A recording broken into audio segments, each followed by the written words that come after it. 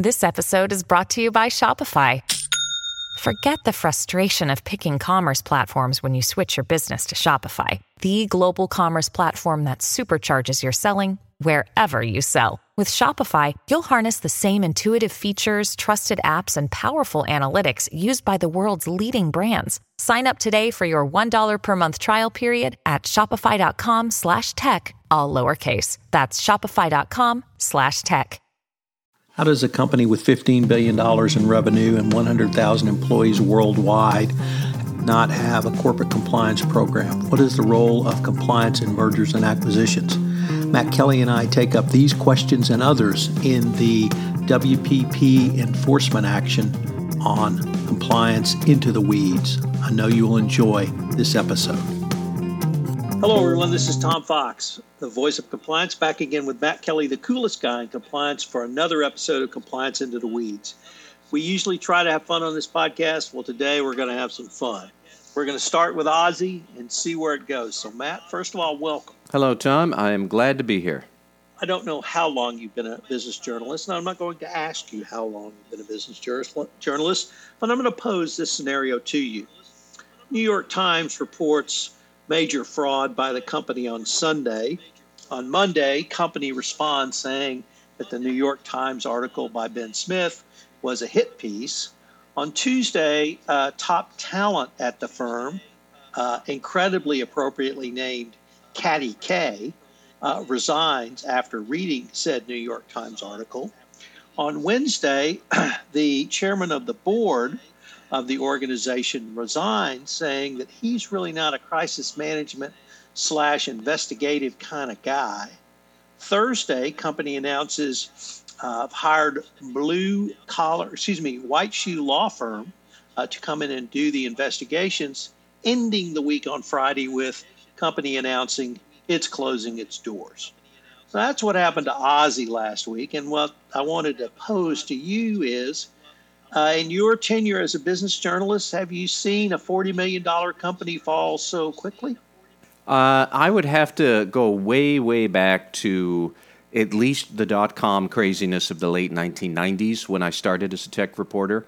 Even then, Tom, I am not sure. But let us not forget the new chapter here this Monday, today, that we are recording. The CEO of Ozzy Media, Carlos Watson, said they're back.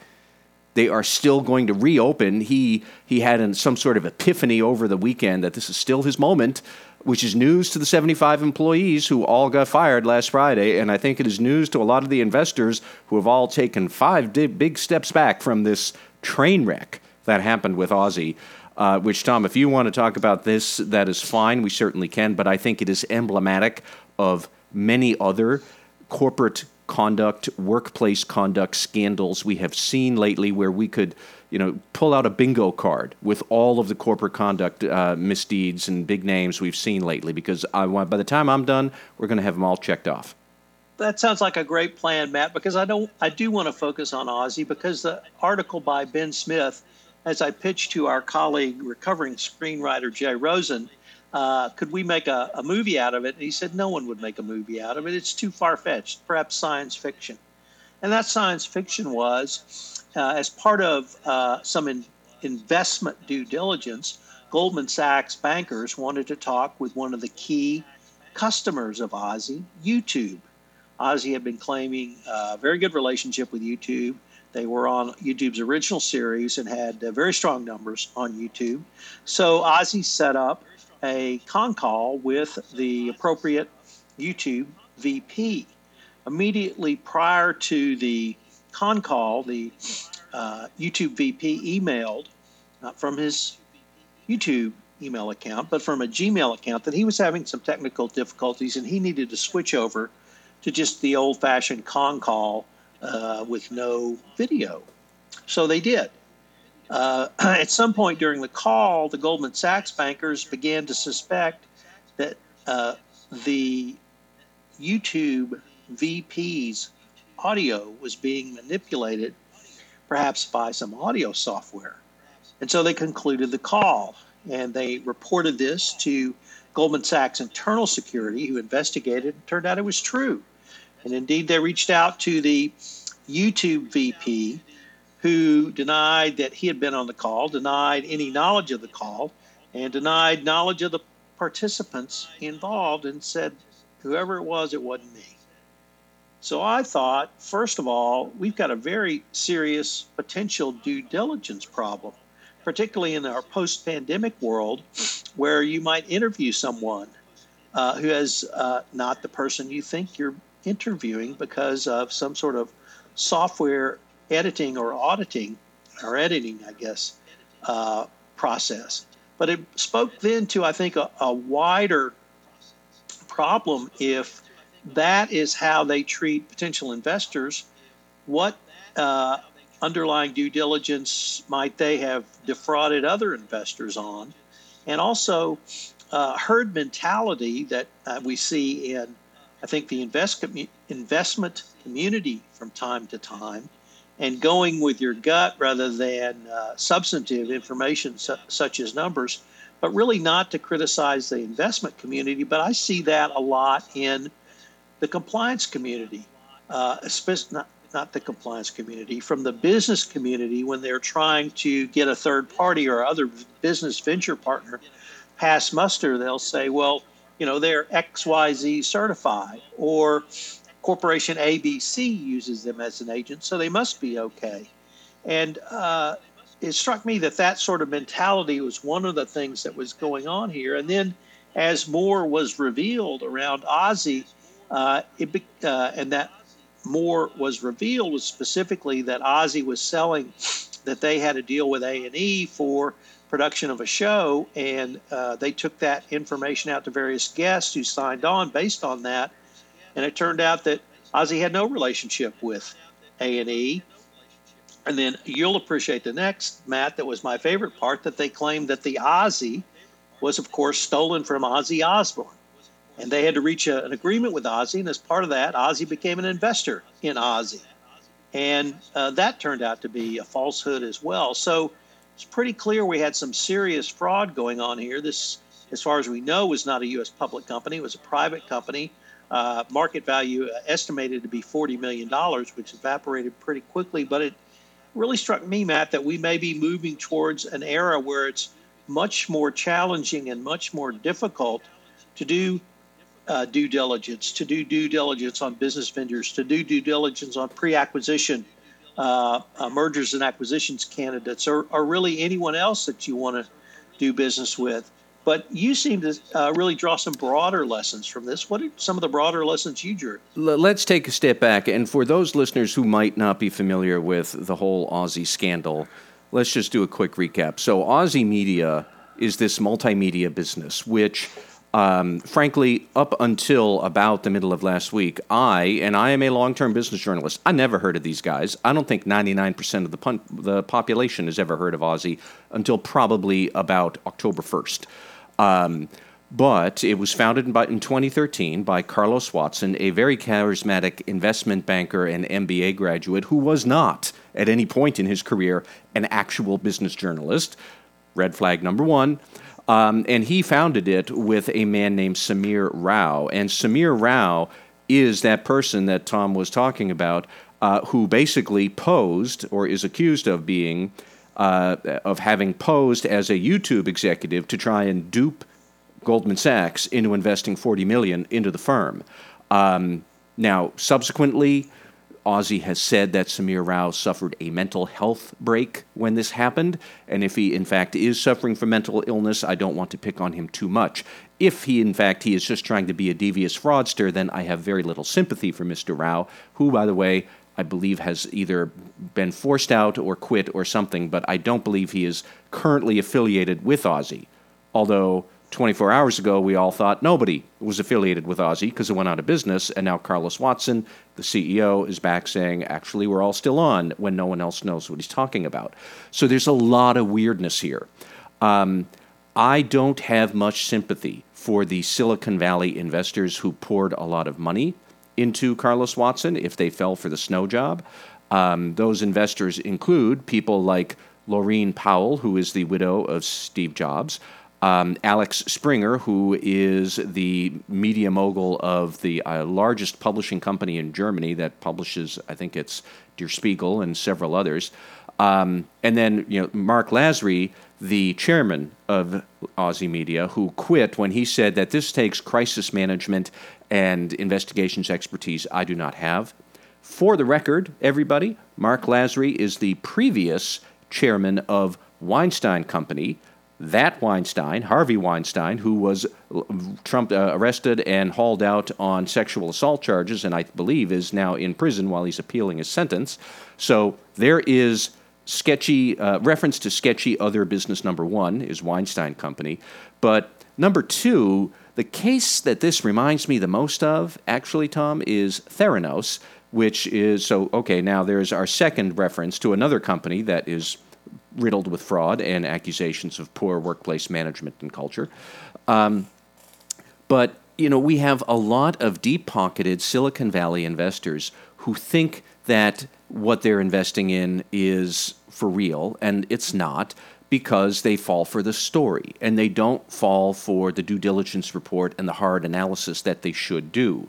The only ones so far that we have talked about, Tom, who did their job because they are smart and knew that if something smells too good to be true, it probably actually is just cow manure, was Goldman Sachs, who figured out, this doesn't seem right, we ain't touching it with a 10-foot pole, get our investigations people on this, and now everything is unraveled for Aussie. Again, talking about all of these deep-pocketed Silicon Valley investors who get just kind of bowled over by a snow job, all of the ones who were suckered into Theranos with Elizabeth Holmes, none of those people asked for, say, audited financial statements of Theranos.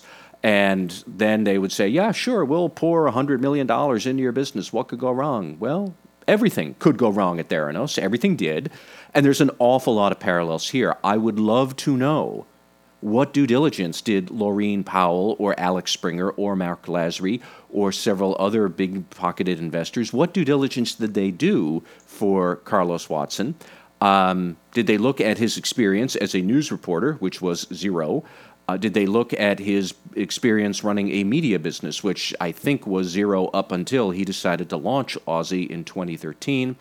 The only other one, Tom, I'm still not clear. So is Ozzy Osbourne actually part of Aussie Media or not? Because if Ozzy were doing a talk show, that I would tune in for, because I think he would be much better at it than Carlos Watson, who was just ridiculous all the way through. We'll be right back with more Compliance Into the Weeds after this message from our sponsor.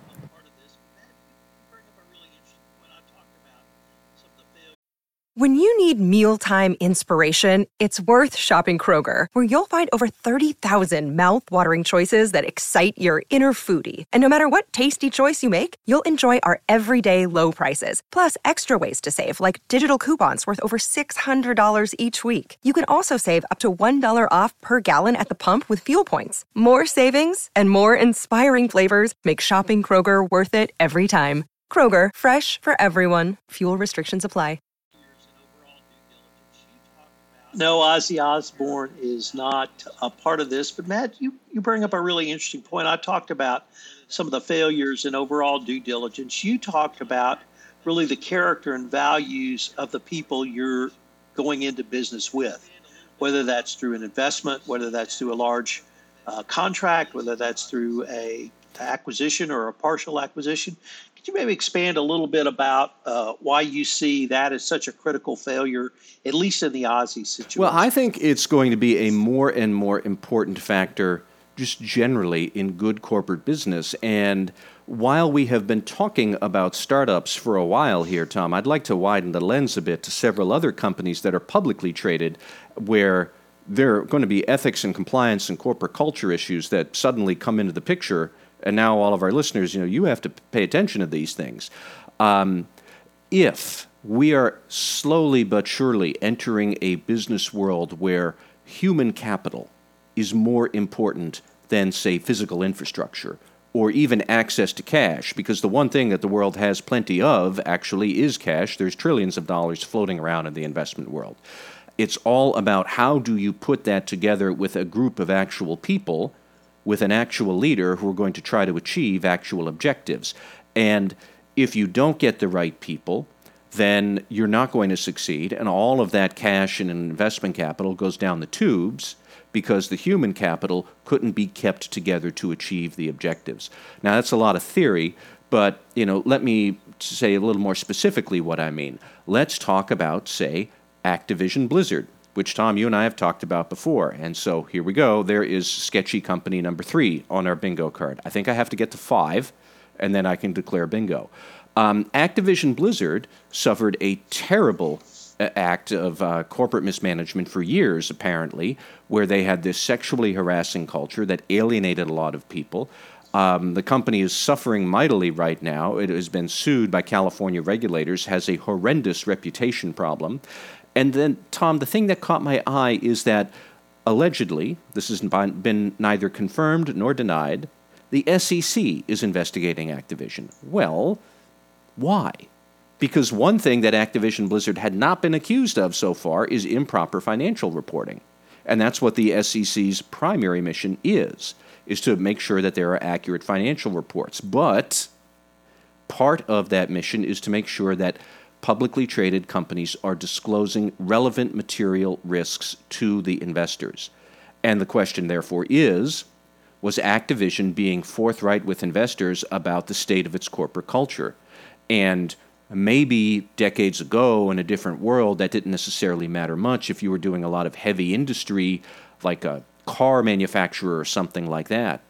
But in the modern world, your reputation is really intrinsic to your value, and your reputation is intrinsic to your ability to hire good employees. And if you can't keep good employees around because you're letting your corporate culture be terrible, you're going to suffer. Well, that's a material risk, and are you disclosing all of that or not? So I've been thinking a lot about Activision Blizzard and how it is sort of a public company version of what we have already been talking about with Weinstein Company, with Aussie Media, and with Theranos. And Tom, the other one that comes to mind just lately is Facebook. And, okay, so now that is my last big reference to a sketchy company. That's 4 that I've mentioned, plus Aussie Media. There you go. 5. I got it. Bingo, everybody. I told you I would get there. Bingo!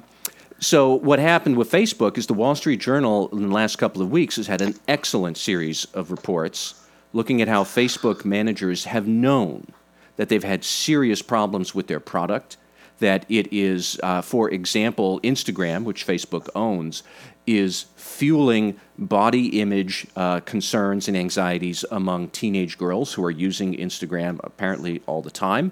They have known that their product is causing this, I guess, collateral damage that you would say in the American public about the election, about the January 6th insurrection, even something as simple as body image concerns and anxiety in teenage girls and presumably other people who use Facebook products. And that they weren't disclosing any of that, and that Facebook people are up in arms about it. And now we had this whistleblower, Frances Haugen, who went on to 60 Minutes last night to share all the dirty secrets and dirty laundry about Facebook. And Tom, she too also said that she has filed a whistleblower complaint about Facebook with the SEC. And again, back to my first question, well, about what? Because Facebook hasn't been accused of improper financial reporting. It's one of the very few problems they apparently don't have at Facebook. But we all know what Facebook is really going to be accused of here by Ms. Haugen is that they know that they have been running a product that is terribly corrosive, and management is trying to shield that, hide it, cover it up, not disclose it, poo-poo it, whatever words you want to say. But it is all about the quality of management. Are they forthright about what their product is doing? Are they keeping good people there? Do they have a good workplace environment? These things are getting more and more important to the value of a company.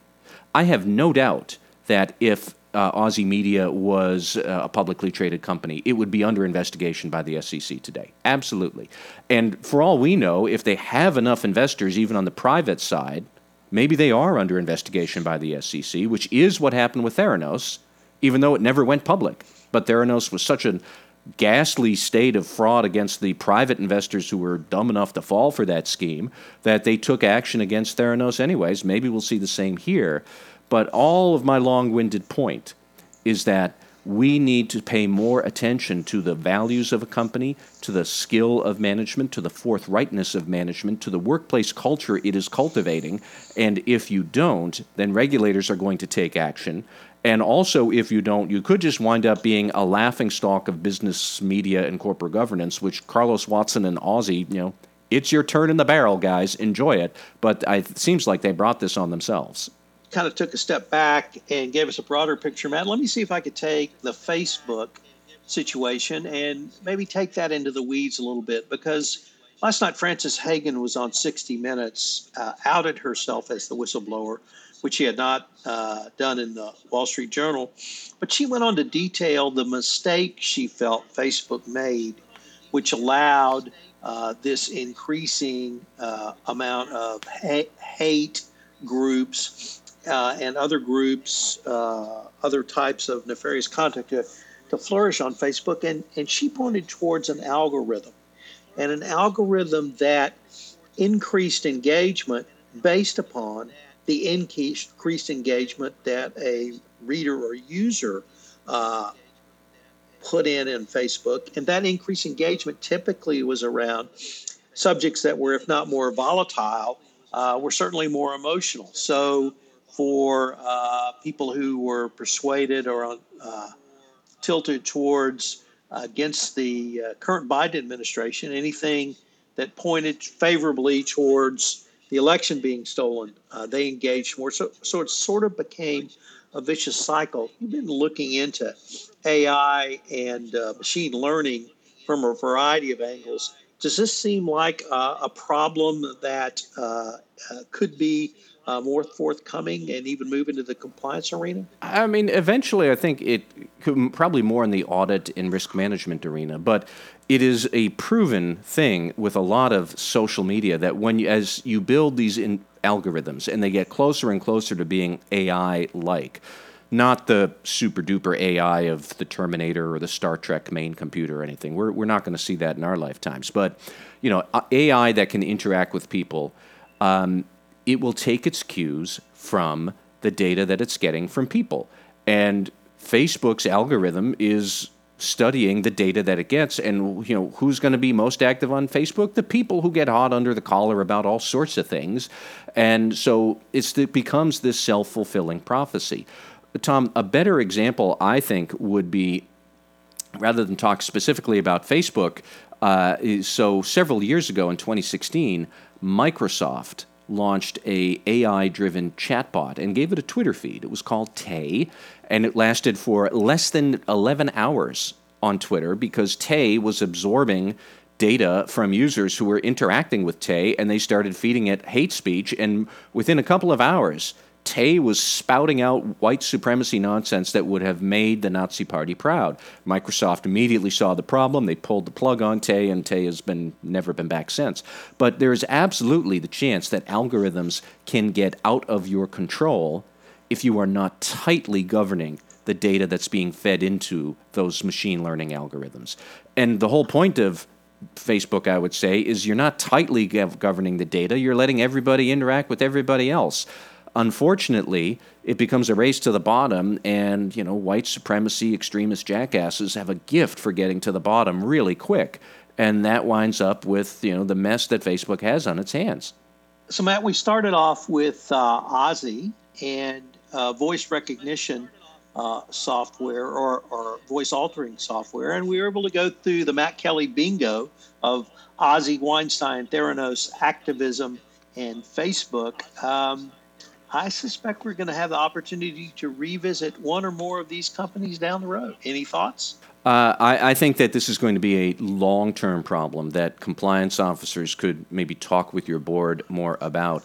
The board's always going to say human capital is very important, but okay, what does that actually mean? They're thinking in terms of we need to get the best and brightest sales people and engineers and administrative assistants, and you do, but you need to keep them. And what keeps them there is that it's a good place to work. And what does that actually mean? You know, you're going to have to come up with what the company values and make sure that the employees agree with it and they stay with it. Well, who enforces that value system? It's management. Are they actually doing that? And if they're not, because either they're inept or they're lying or they're fraudsters or whatever, you are inevitably going to wind up on the bingo card with one of the companies we just mentioned in this podcast. This is Tom Fox again. Thank you for listening to this episode of Compliance Into the Weeds. I'd like to invite you to take a listen to the newest entry on the Compliance Podcast World, Design Thinking, where with my co-host Karsten Tams, we explore the social engineering concept of design thinking and how you can use it to make your compliance program not only more engaging, but more effective. It's a fascinating exploration of a topic that has needed exploration for quite some time. Karsten is well-versed on design thinking, and I've got a university certification in it as well. So check out Design Thinking in Compliance, premiering Wednesday, October 6th on the Compliance Podcast Network.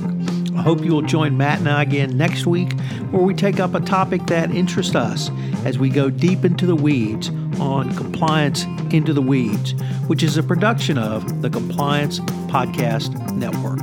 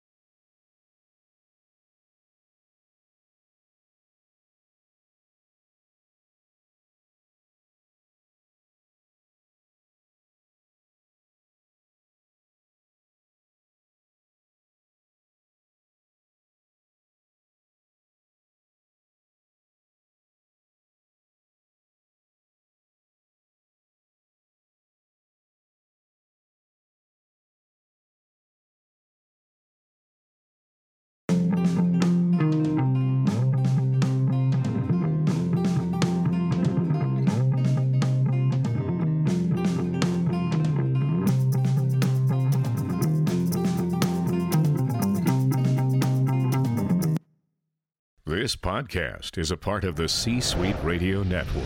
For more top business podcasts, visit c-suiteradio.com.